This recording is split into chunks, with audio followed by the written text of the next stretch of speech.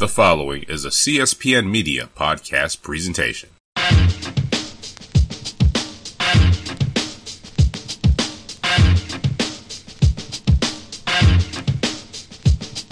All right, boys and girls, my name is Tobias Wilborn. The name on the marquee is Know the Score.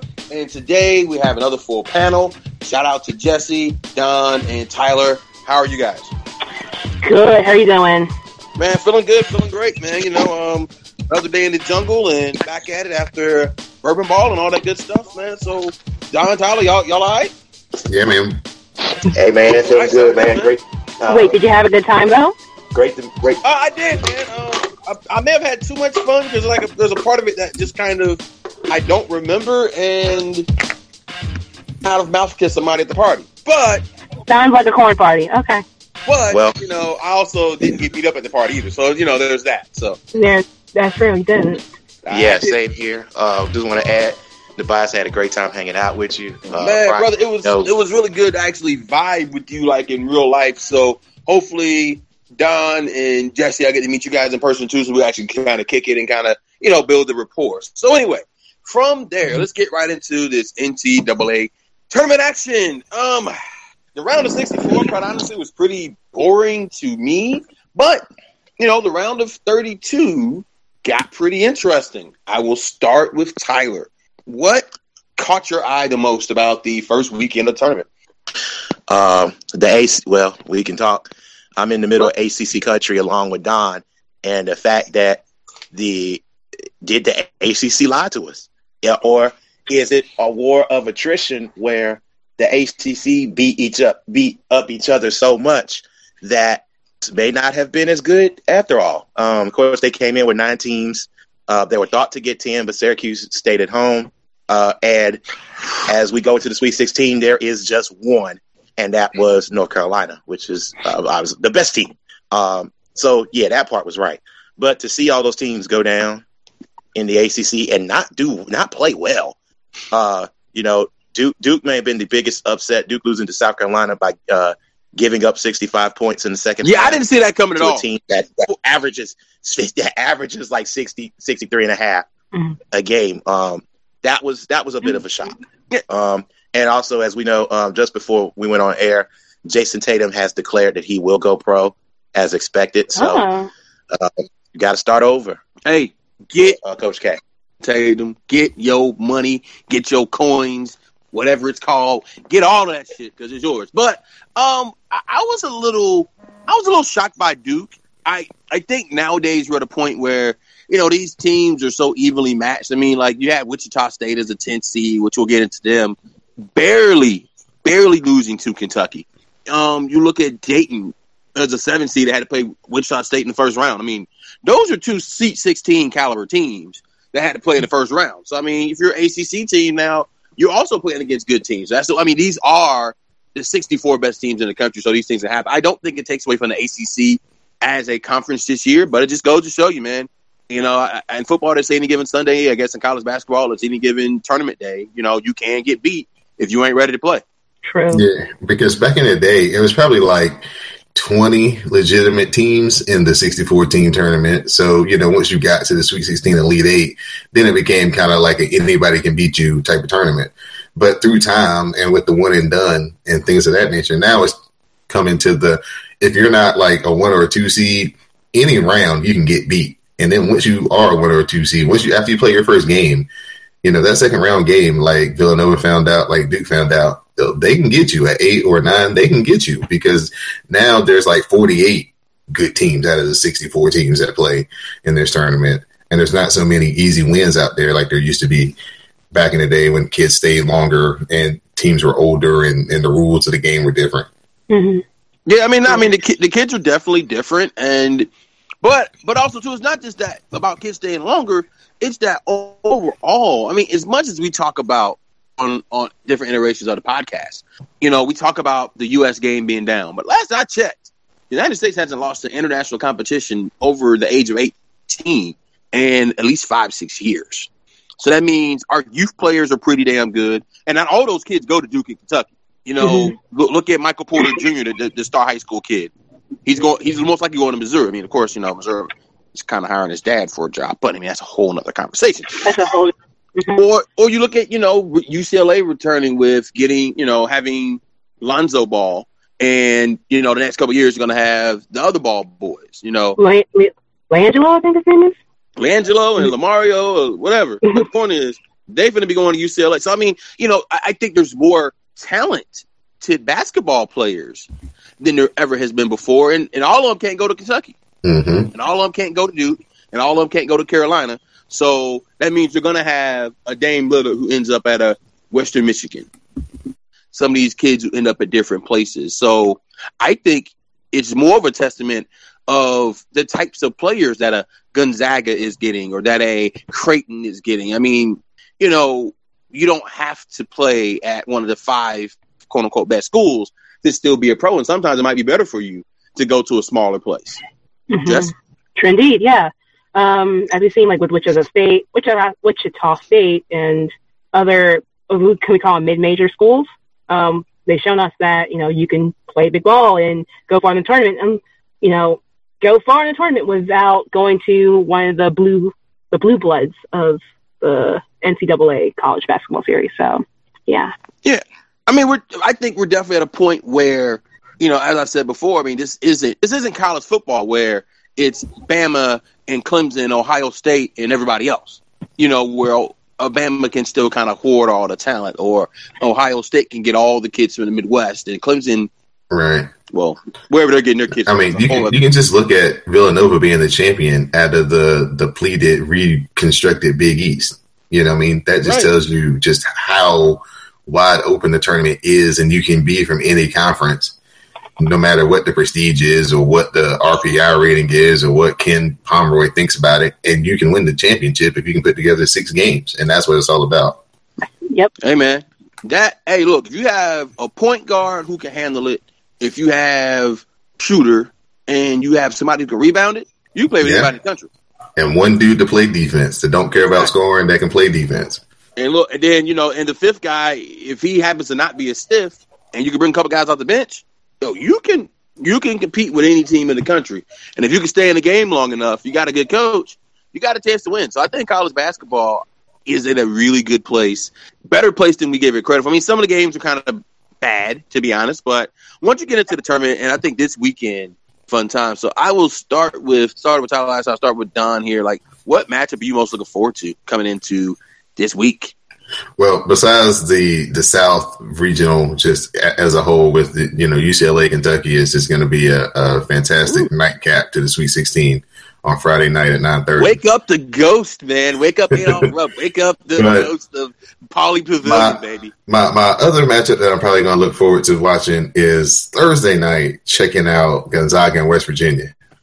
Just the different styles of play, I think it's just going to be so fun. West Virginia with their trap, with their want to get up tempo, don't necessarily want to turn you over, just want to get you to play a little bit faster than you want to.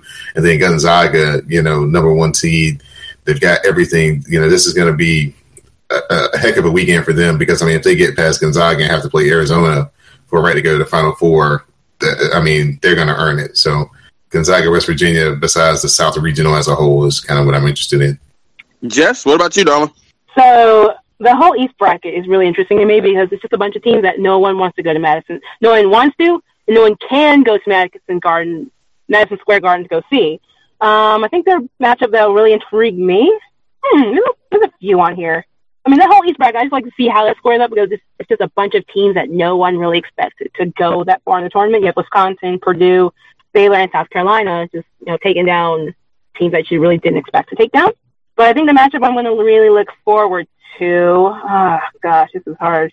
Other than UCLA, Kentucky, I think I want to see if Arizona, is about this life and go with Arizona and Xavier because, Xavier has proven themselves against top seeds. And I want to see if either Xavier can take them down or if, Arizona's like, we got this. This is what we're here for and goes on to the next round. All right. Tyler, what you got, bro? Tyler, you're on mute. You're on mute. I'm going to turn my car while you're on mute. Hey. Nigga. And where Tyler's gone. All right, well, fuck Tyler then. We ain't need his opinion anyway. Yeah. I'm just kidding. He's not going to pick the shit up. He's going to be so upset when he hears this. Yeah, well, I'm upset at his phone. Get his life together. out here messing up the flow. We out here got a good conversation going. But All right. Tyler. All right, I got you. Oh, yeah. I got it. I was almost out. Okay. The Gonzaga. Xavier, Arizona is another teacher versus pupil matchup, and I always like those. The guy that said Xavier was on. Those two coaches have a history together, along with Miller at Arizona.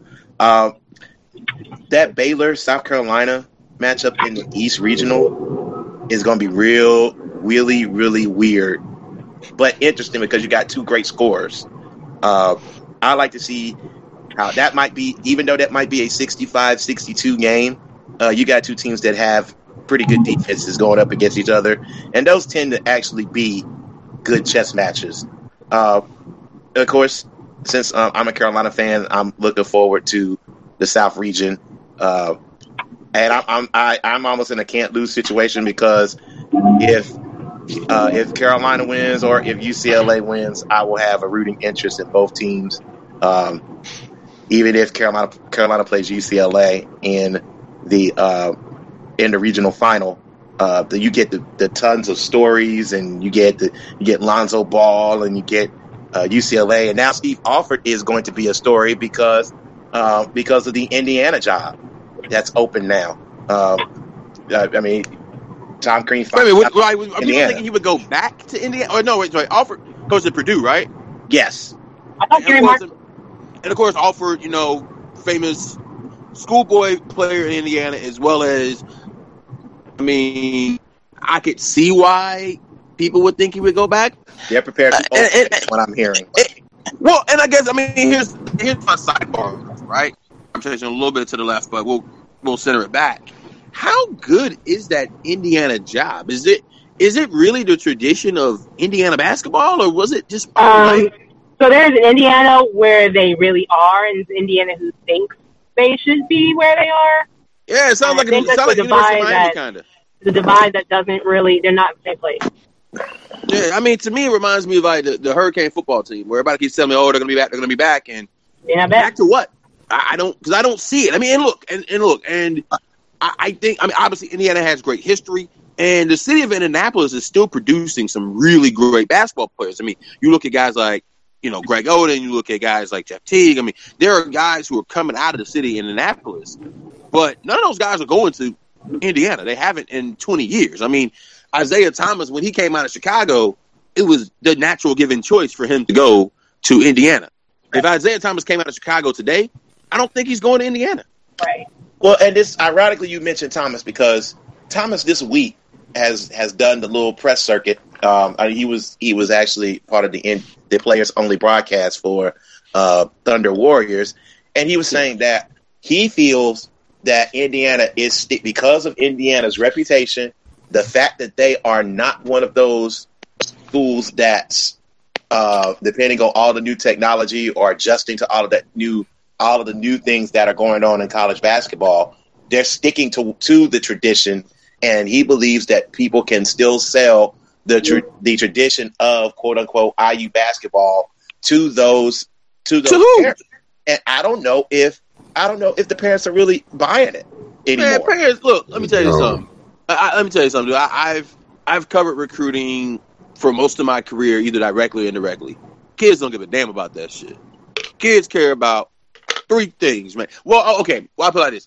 The elite kids that they're going to need to compete with the Michigans and, Michigan State when they get their ish back together, which I'm assuming they will, and when they get to the level of, when they try to get to that level of competing with those top 10, top 15 teams, they need elite players. And what elite players care about is good-looking shoes, resources, and good-looking uniforms. Right. And Indiana, they wear them born-ass candy-striped pants that nobody care about. I mean, and I say, look, and I'm a noob. I mean, Indiana means something to me more than I can even express. But them pants look silly, man. Anybody getting into that, man. I mean, and they band looks goofy. And Assembly Hall is a beautiful place, but kids like new and flashy. Kids like what Oregon football does. That's why Georgia Tech has some issues sometimes. They were Russell Athletic. That's the reason why That's the reason why Carolina redid their whole locker room and put a Jordan shoe wall up in there. Yeah, because kids like J's. Kids like nice stuff. I mean, now for Tech, and we're going to move on from this, like for Tech, the Russell Athletic, founders went to Tech. It's kind of like the same reason why Maryland was an early adopter of Under Armour. Even Under Armour is cooler than Russell. I say all that to say that Indiana ain't cool, and kids like cool. And I don't know if Indiana is willing to be cool or can be cool. So I don't know if they'll ever get the kids they need, and I don't know if they'll ever get a Steve Alford because, hey, say what you will about LeVar Ball, his kids can play. And he's got 2 of them coming there, at least. And kids going to want to play with them. Not to mention that team that he has right now, along with Ball's former high school rivals are full on that UCLA team. He beat TJ Leaf and the other kid on his way to the state championship his senior year. So it's not just the Ball brothers.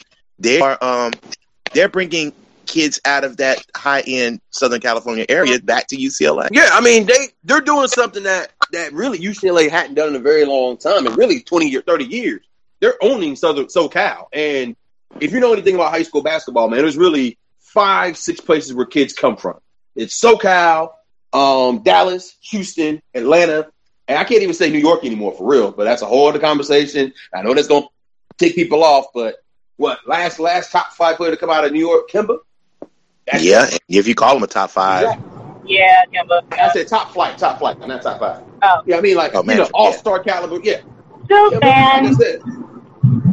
Yeah, like, the kids are coming from a very small segment of places, and SoCal is one of those places, and UCLA is starting to own SoCal. So Steve Alford would be a fool to leave that, even if it is the nostalgia going home. All right, so for me, I'll give my quick matchups then. We're going to, get on to the next topic here. For me, I am really curious to see how Gonzaga handles playing against West Virginia. I think Gonzaga is better than West Virginia. I think Gonzaga should beat West Virginia. I think I saw a lot of that game. I think Gonzaga was favored by 4. But I want to see how they handle it. And a lot of times, Mark Few tends to lose games like this. And since nobody followed instructions, I asked for 1. Everybody gave 2. I guess I will give a second as well. Kansas and Purdue. Again, I think Kansas is much better than Purdue. I think it should not be a close game, but we all know that these are the games in which the Kansas coach tends to get a little bit of lemon booty, as our friend Bomani Jones would say. This is a prime setup for him to catch that lemon booty and not get as far as they go. Now, I have Kansas to the Final Four in my bracket. Actually, excuse me, no, I'm looking at it now. I haven't gone to the championship game. So I want Kansas to win the game, but I wouldn't be shocked that they lose it because these are the kind of games he loses. So we will see. But I tell you one place where you won't lose. You won't lose if you listen to Know the Score Pod on CSPN. Find us each and every week. Click on the hashtag KTS Pod. Follow us on Twitter on KTS Pod. Check us out. Stick and stay with us. So now, guys, we're graduating here. Get out of college. Now we're getting to the money games. Talk about some NBA. It's been a very interesting couple of weeks. And one of the revelations of a couple of weeks is the Warriors may not be who they thought we were. Bang the table. Shout out to Denny Green. Is their downturn real, a Memorex, or are we just overhyping it? I think what is showing everybody right now is that their bench isn't as good as what the Heat assembled to make their run after they got LeBron.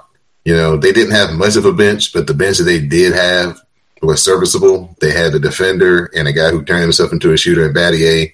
They had a good shooter and scorer in Ray Allen. And then they had a big guy defender in Haslam. And then kind of James Jones was just, emergency man off the bench if we need you.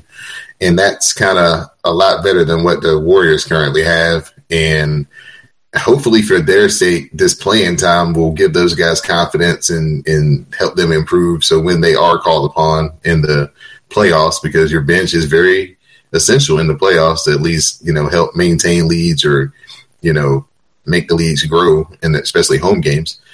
This experience without having KD will make their bench stronger in the long run. But right now they are not looking as dominant as they had been.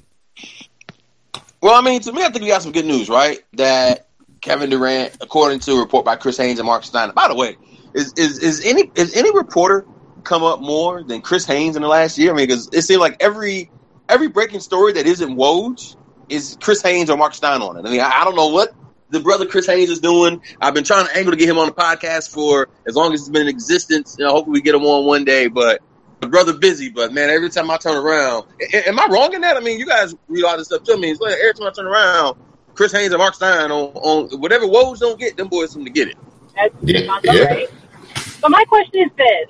Isn't the woes of the Warriors bench, isn't that not the same of every other NBA team in the league? So, Well, you also got to remember, too, like, the Warriors gave up a lot to get Kevin Durant. I mean, they had to let Bogut go, and unfortunately for him, he got injured, with the Cavs. I think the Cavs would be in a totally different situation. For the past 2.5 seasons, that had kind of been the advantage the Warriors had, is they could kind of go 9 deep. Was their bench, there wasn't much fall off.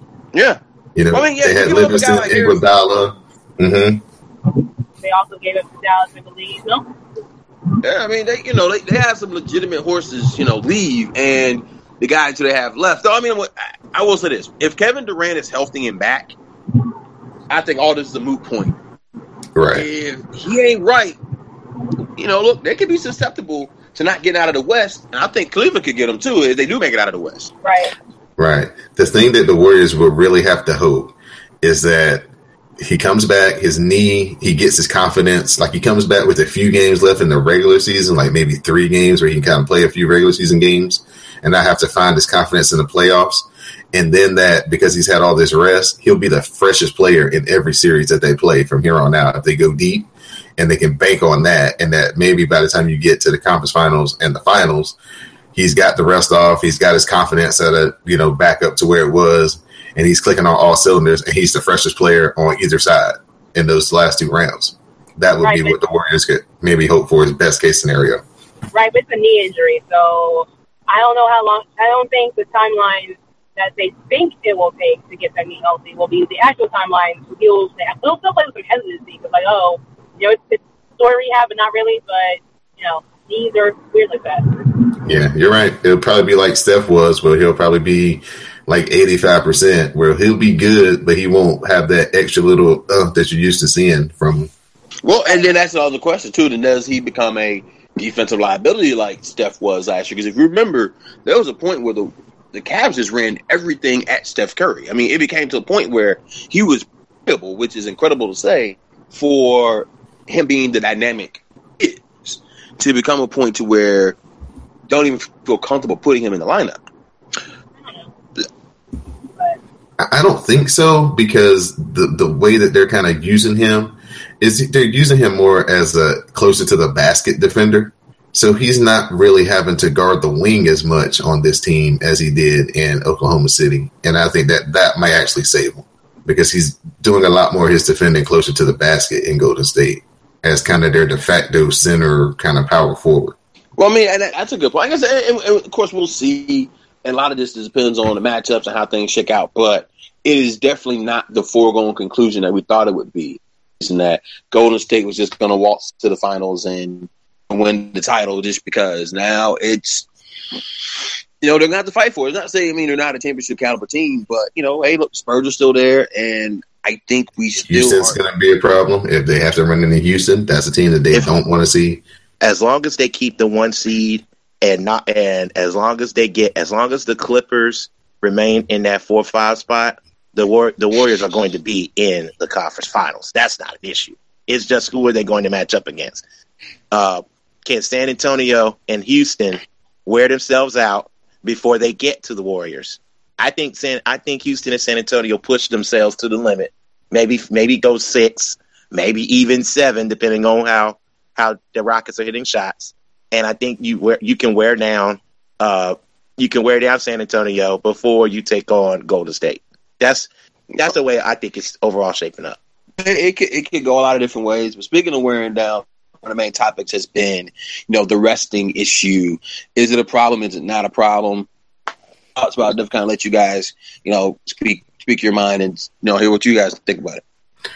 For me personally, everybody is played around 70, 71 games in the league, and we're still like 3 weeks away from the playoff starting. That's more than enough games. We figured out who's basically going to make it. I mean, we're looking at the bottom of the playoffs. There may be one or two teams that's in the playoff spot now that may be some changing. Play 70 games, start the season at Christmas, eliminate the back-to-backs, and everything's fine because nobody really cares about the first third of the basketball season. Basketball starts on Halloween, usually. Nobody really starts watching and cares about it till Christmas anyway. So just kind of use the plan they did during the lockout. They played 42 games, I think, that year. You add 15, 14 more games, play 56, spread it out a little bit more.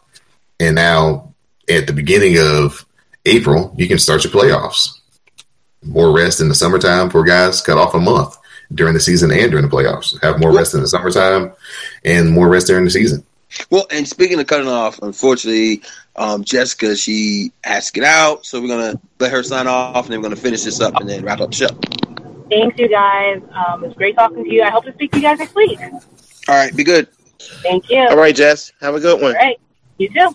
All right, so, I mean, for me, I'm kind of indifferent about it because, look, the only issue I have is when I say, for instance, okay, the issue with, like, LeBron sitting out the Clippers game. It was a nationally televised game on a Saturday night, and you're looking to see, LeBron James and Kyrie Irving and Kevin Love versus Chris Paul and Blake Griffin and DeAndre Jordan. You know what I'm saying? Like, when they do those promos, and look, and I've done ESPN Radio, I've done the different things, so I've read those promos. I've written those promos, so I know you're writing it to catch that star power, right? And part of it is, having LeBron James out there. I think a lot of this conversation is only centered around, let's say, maybe 2 to 5 NBA players. Right. I mean, think about it. How many guys are you really paying money to see? KD, the Warriors, basically, the Cavs. It's basically the teams. The Cavs, the Warriors, probably the Spurs. Yeah. I wouldn't even say people are really paying money because, like, look, and again, I live in Atlanta, so I do a lot of work out in Atlanta. I go to other cities, and Atlanta's always the gauge of who's hot and who's not. Generally speaking, the Celtics always do well here because there's a bunch of Bostonians in Atlanta. So, regardless if they're good or bad, Celtics fans are going to be out. The Knicks, same way. Lakers, same way. Mm-hmm. Have their fans are always going to have people in the stands because that's just what that is. Now, as far as who's hot, you can tell LeBron was with the Heat. Everybody was a Miami Heat fan. Now he's with the Cavs fan. And same thing with the Warriors.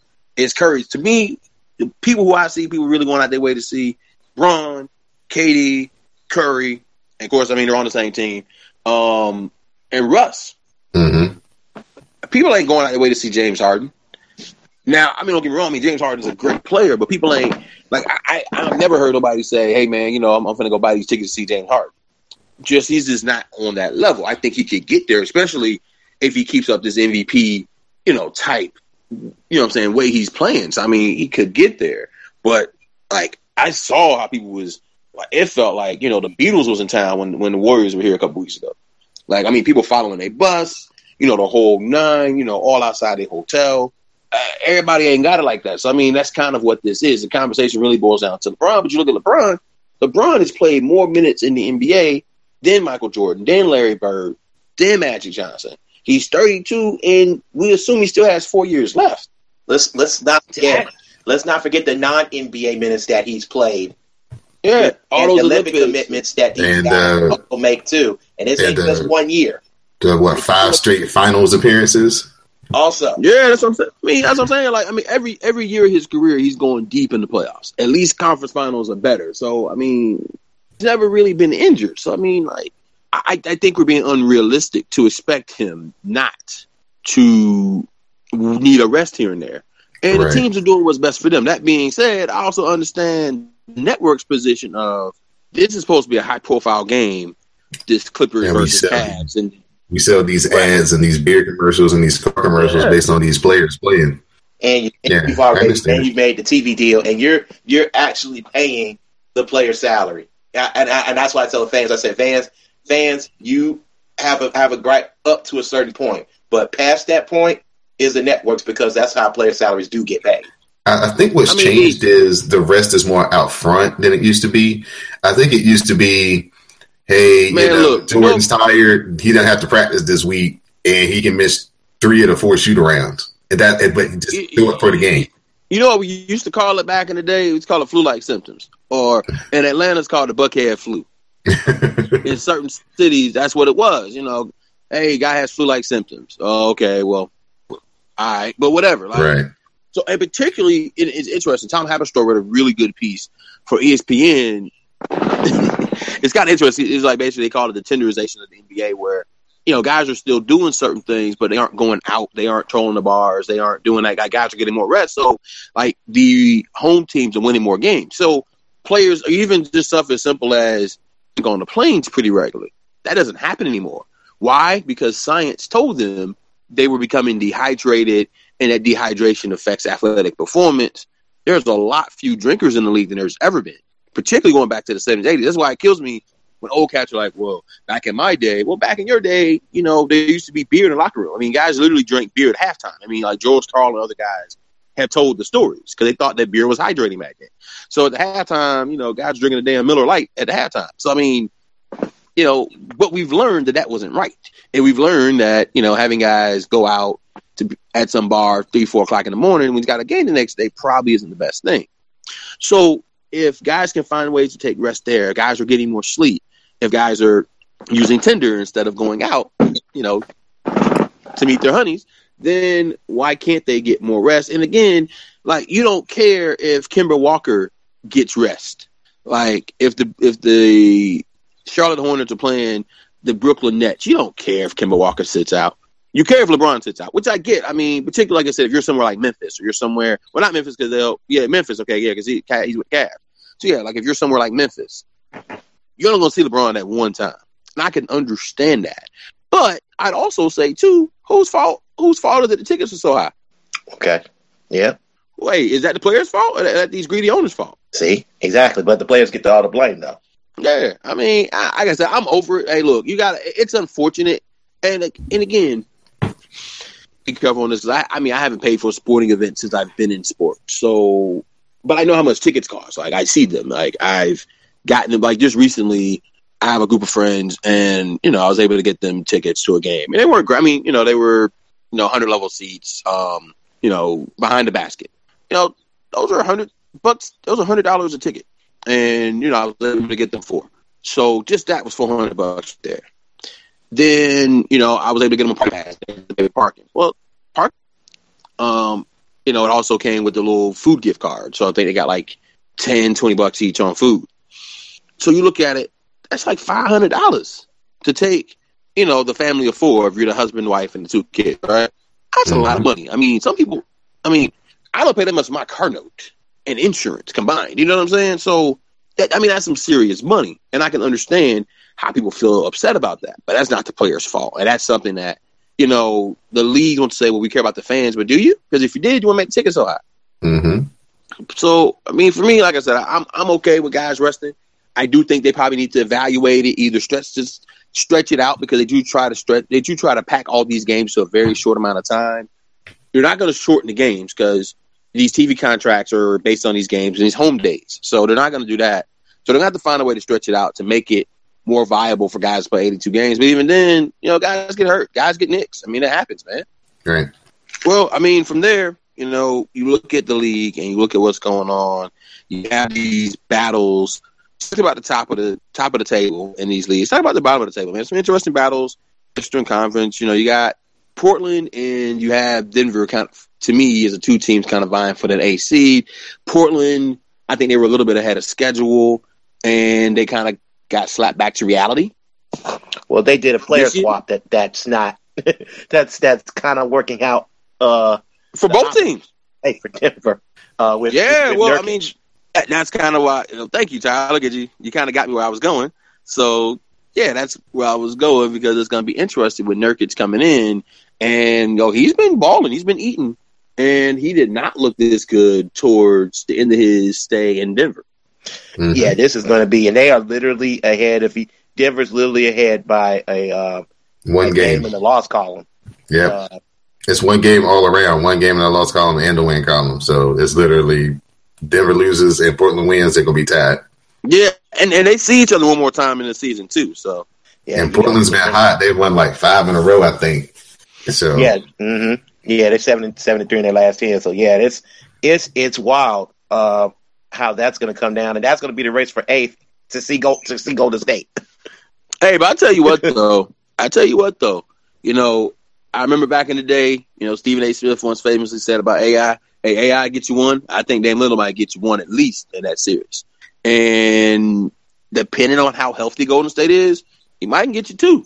Yeah, Portland matches up well with them. There's a couple of teams that kind of give Golden State fits just on the way that they're constructed. Boston is one, Washington is one, and Portland is another one. That just the way those teams are built, they give Golden State fits. Man, I wouldn't be, if Portland gets in there, I wouldn't be shocked if they push that to a 6 or 7 game series. I'm going to play devil's advocate here. I want a Houston Rockets, Oklahoma City Thunder first round matchup. Winner takes all. Winner likely gets the MVP in that first round. I mean, hey, that would be fun, man. Watching Russ and Harden go at each other for 6-7. Yeah, man.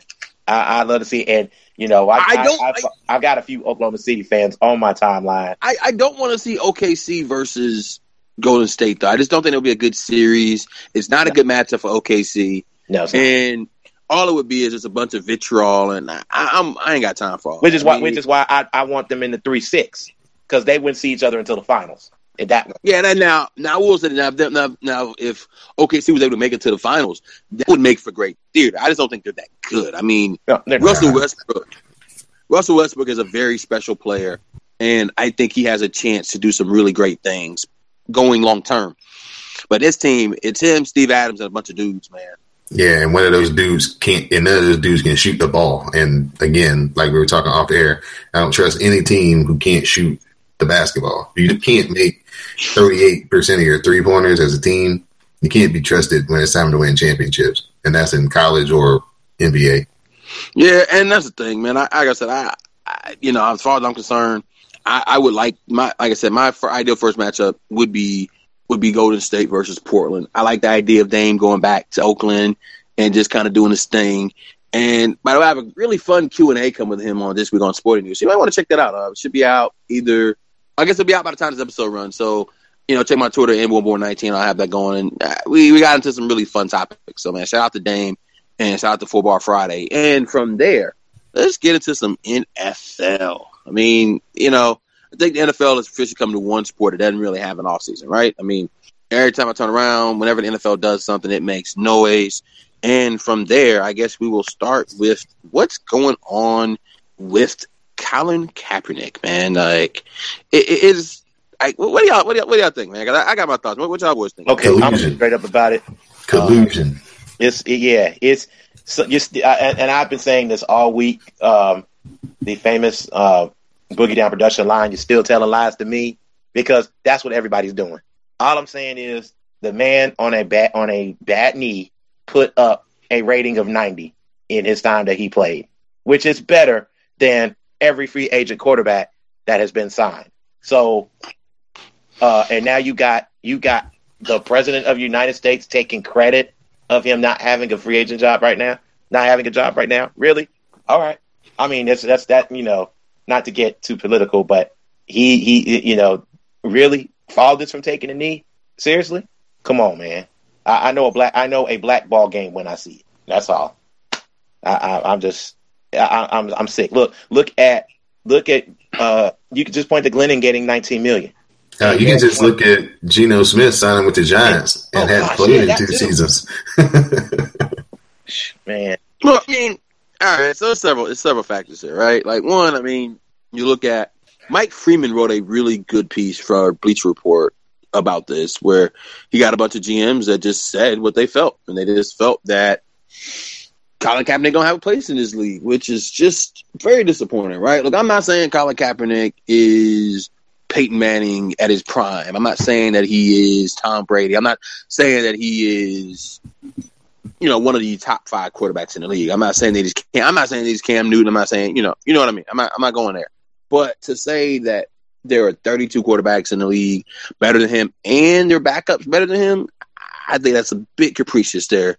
And it's just rather disappointing. But, you know, I made the example on Twitter about Myron Rolle, right? Like, there were teams who wouldn't draft that man because he was in med school. That him being smart in a way that didn't pertain to football would be a distraction because he wouldn't be focused on football. He'd actually be focused on, I don't know, being a doctor, like a medical doctor. So they were concerned, and they were also concerned. And I mean, I had GMs and scouts tell me this. Like, there were teams that literally were concerned because they didn't want him rubbing off on his teammates. I'm like, what do you mean? You know what? Robert Smith faced that same thing too. When he made it known that he was going to go to med school after football, that was an issue. And you talk about one of the best running backs in Minnesota history. Yeah, I mean, so it's kind of interesting. And I'm never one to make comparisons to sports, you know, because I just think they're all BS. And, you know, slavery, this is still sports, regardless of how flawed it is. But this does kind of feel like, well, I just don't want you boys going back there getting all that book learning. You know, that's what this feels like. And it's also the same thing with a Colin Kaepernick, where, hey, man, look, the guy made the protest. He did what he did. And now they're being duplicitous on the man because now it goes from, we don't want you kneeling, right? Then he said, okay, all right, fine. You know what? You got me. I'll stand. Then it's like, oh, well, you're just standing because you want a job. It's like, well, which one is it, man? And on top of it all, it just goes to show you just how flawed people are. And the same conversation I was having with the NBA, but it always becomes, I hate NBA guy, right? It's, well, you know, these guys make millions, so they should just do whatever we tell them to do. Mm-hmm. And I'm just amazed at how pro-labor this country is, and quite honestly, anti-black this country is. Even in sports, they love you when you're entertaining them, but when you make them think, they don't like you so much. And that's what Colin Kaepernick did. He made the world think. It's just another example, kind of like what a lot of players face is I can be myself and I can express myself and I can, you know, my views socially and politically at the risk of losing it all. And that's no matter what level of player you are. You know what I mean? It doesn't matter if you're the 7th round pick or the 1st round pick. If you get out here and you get quote unquote out of line with the establishment, which are the 32 owners and GMs and front offices in the league, then they can hold you outside of the league like they're doing with Colin Kaepernick, like they did with Barry Bonds when he could still clearly still play. You know, where he tried for 2 years to get in, nobody would take him. So, I mean, these organizations are clubs. These leagues are clubs. They're all one big together thing. You know what I'm saying? They compete, but they all share money together. They all share the same information on these players. So, you know, at the end of the day, that's why a lot of guys will just suck it in and go hard when they see injustice and things going on outside their front door and keep it moving and dress in these weird clothes and stand up at the podium every week and try to use cliches that don't match because they understand that, guess what? If they want to, they can take it all away just like they gave it to me. Well, and I think it's a very interesting thing because so much goes into that because, you know, people said, well, Colin Kaepernick, it wasn't brave. We see how brave it was, right? Because, I mean, you know, hey, look, you know, this man was still in the league and would have still been in the league even if he never got another starting job again. He would have been in the league another 5-6 years, you know, collecting more checks. You know, they have essentially banished this man. Now, we'll see. Hey, for all we know, maybe by this time next week, somebody picks him up. Or maybe somebody picks him up in training camp. Yeah. Right. Quarterbacks get hurt in the offseason, preseason. Yeah, I mean, it ain't over yet, but it is a little disappointing. Some of the quarterbacks you've kind of seen go before him, and for him not to get a shot, knowing what we know. So, you know, NFL needs to do better, and that has some ways to go. And it just goes to show you, man, you know, race is still an issue, and it's still real, and it's still prevalent. And these owners basically this is a power play right now. It's a straight-up power play. It's a straight-up lesson to, hey, like they said, let this be a lesson to the rest of you. Mm-hmm. And we will see. I would like to see the Players Association do something. And I don't know what they can do. I don't know how that works.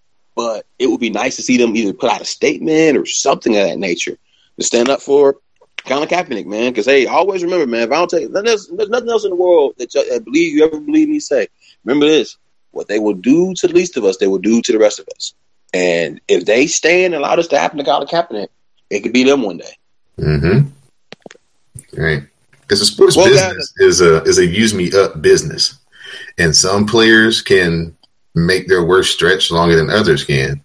It's just about their talent, one, and B, their politics, two.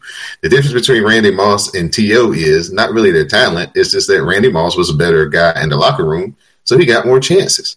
And thus you see him on TV, you see him in commercials, blah, blah, blah, blah. Where T.O.'s reputation of not being good behind the scenes has cost him so much outside of the game, where now he's seen as a guy scraping and clawing to do everything he can to get into it. And it all comes back to, hey, guess what? You didn't play the game the right way in the circles where it really mattered. Yeah, it's a dirty game, man. But, I'll tell you one place where it's not a dirty game, where we keep it fair. Here is on Know the Score on the CSP Network. My name's Bryce Wilborn. Here with Tyler, here with Don. Jessie was with us earlier. She had to get out of here. And speaking of getting out of here, I think we're about to get the go home button here. And we'll get a quick final thought from the crew, and then we'll keep it moving, man. Starting with Tyler, what you got, bro? No, you're on the mute again, Tyler. Yeah, we'll start with Don, and we'll come back to Tyler. All right. Oh, well, my thing is, I would just say all the people who love to crucify Roy Williams, he was the worst coach in America like a week ago when Carolina lost to Duke in the ACC tournament. He does pretty good for himself in North Carolina, and I think people just need to stop, lowering the boom on him every time the players don't come through and execute. I mean, the guy's been to the Final Four half the years he's coached at Carolina. He's won 2 titles. He's played for 4. So, I mean, what more can he do? I mean, I know everything's in comparison to Coach K, but he's doing the same thing Coach K is doing with maybe a lesser tier player on average than Coach K is doing. So I think he's doing a heck of a job. And people who are Carolina fans that always get riled up when they come up short need to understand that one day he's not going to be the coach anymore. And it could be like it was when Brad Daugherty was the coach. So just remember.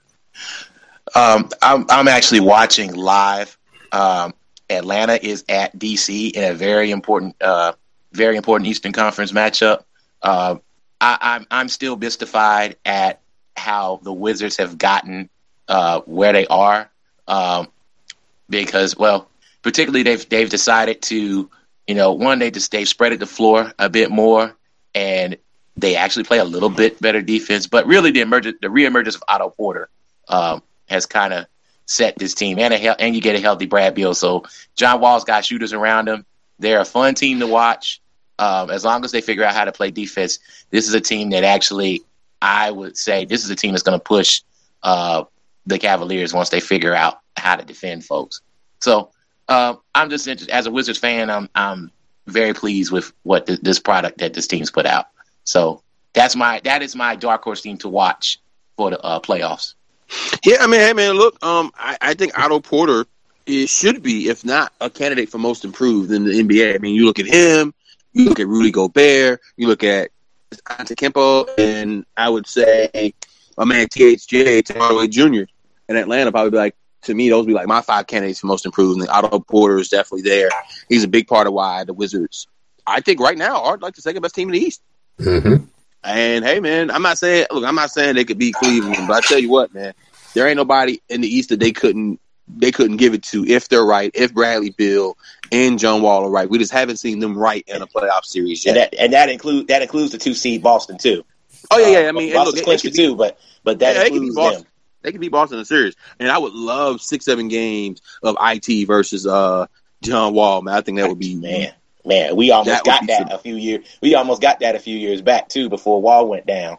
Yeah, that would be some fun basketball. Well, I guess for me, I will kind of just give a little bit of, one, just a shout out to Jimmy Breslin, who, sports writer, columnist, just one of the greats. And, it's really sad to see him go. And also on a week where Chuck Berry passed away too. So, 2017 hasn't been as rough of a year on losing the greats as 2016 was. But, we're still losing some people who, really matter to us and to our society and have role that we live in. So with that, go back, read some of Breslin's stuff, go listen to some Chuck Berry, get into what their art form was and why, these people are so special. And, there's people like Little Richard who are still here. There's people like Bill Rhoden who are still here.